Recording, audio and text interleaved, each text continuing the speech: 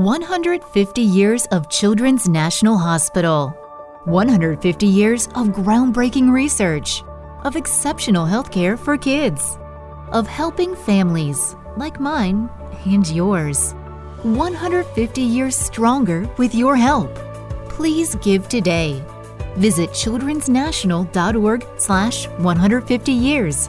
That's childrensnational.org/150 years.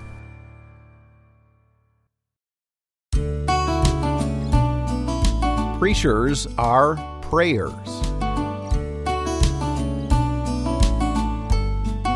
Hi, and welcome to Preaching Points, the bi-weekly podcast of the Haddon Robinson Center for Preaching at Gordon Conwell Theological Seminary. So glad you could join us.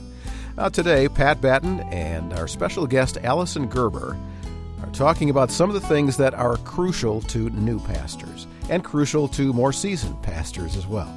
The question is, over the course of our preaching careers, have we lost hold of some of the things that we held fast to when we were new to the pulpit? Well, today, Allison and Pat are going to talk about preaching and prayer. Today, our idea is that preachers are prayers. It seems obvious, doesn't it, Allison? Right. Especially, come into my study and see my desperate prayers that I offer up as I'm trying to make the sermon for Sunday. Right. Well, I was thinking back on my early years at my first church, and I remembered the way I prayed. It really was, they were these desperate prayers. They were intense. And it was like, Lord, I don't know what I'm doing. Yeah, I think Help you me could get through say this. New pastors are prayers. That could also be a big idea for today. Yeah. Yes, but I'm wondering, how has that changed for many of us? You know, preachers who have been maybe doing this for 10 years, 15 years, 20 years or more. I'm wondering, do you pray differently than you did when you first started? I remember when I first started, I had a group of people, I asked a group of people to pray for me. I picked out people who I knew were prayers, would take it seriously, and they prayed specifically for my preaching. Mm-hmm. And it was so important to me. I really felt like, here I was in this little church in the middle of Maine, right, all alone. But I felt like I wasn't alone because people were just truly lifting me to the throne of God, and it felt so good. And I wonder if we, we can lose that over time. The sense of the need for prayer. Yes. Yeah, because it is still kind of early days for me. I really do have the continual sense that I need to be praying because otherwise I'm not going to make it. Right. The truth is, at the beginning, I've had a lot of dud weeks, a lot of weeks where I thought, I really wish I had one more week to work on this sermon or even just, one more day or one more hour, but it's Sunday morning and I've got to preach now. A pastor once told me that he said preaching every Sunday is kind of like cooking the Sunday roast every Sunday. You have a bunch of people sitting around a table and it's just time to eat. Right. And so you've got to take out whatever's in the oven, and between the oven and the table, you're just praying oh Lord, please let this be cooked through in the middle. And right. and whatever happens, just don't let it make anyone get sick. Right? And so this is we pray for our sermons. Please let it be cooked through. Please let it be cooked through, and please let it not make anyone sick.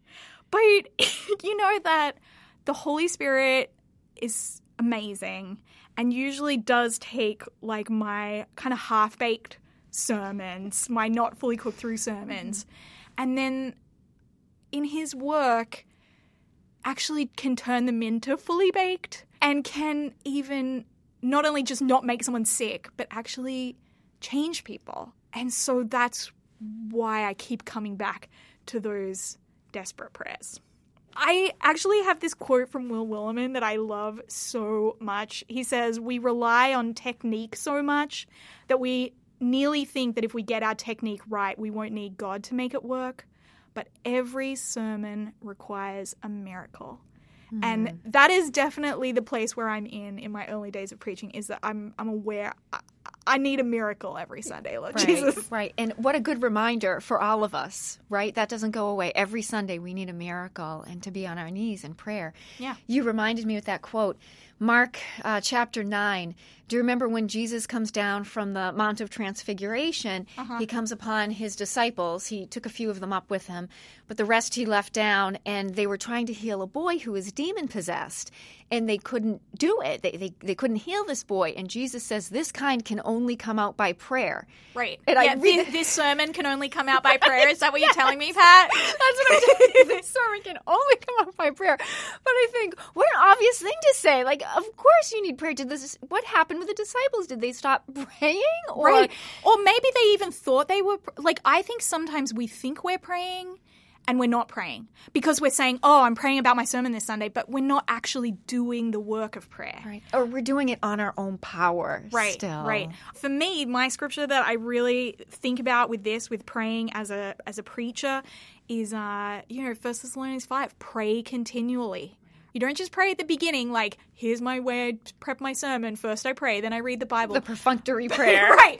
But I actually think the best way is to be praying as you write that illustration, pray as you write the introduction, pray as you're wrapping it up, pray as you're practicing, pray as you're climbing the stairs into the pulpit, just like Spurgeon would pray, I believe in the Holy Spirit, I believe in the Holy Spirit, right? He's praying right to the very last second.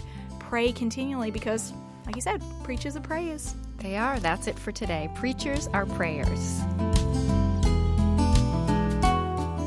Yeah, preachers are prayers. New preachers, seasoned preachers, doesn't matter. Preachers are prayers. Well, we're glad you could join us for Preaching Points, a product of the Haddon Robinson Center for Preaching at Gordon Conwell Theological Seminary in South Hamilton, Massachusetts. If you've ever considered furthering your education in preaching, why don't you check out our Doctor of Ministry program or our modular, flexible THM in Preaching program. We'd love to hear from you. You can check it out online at gcts.edu.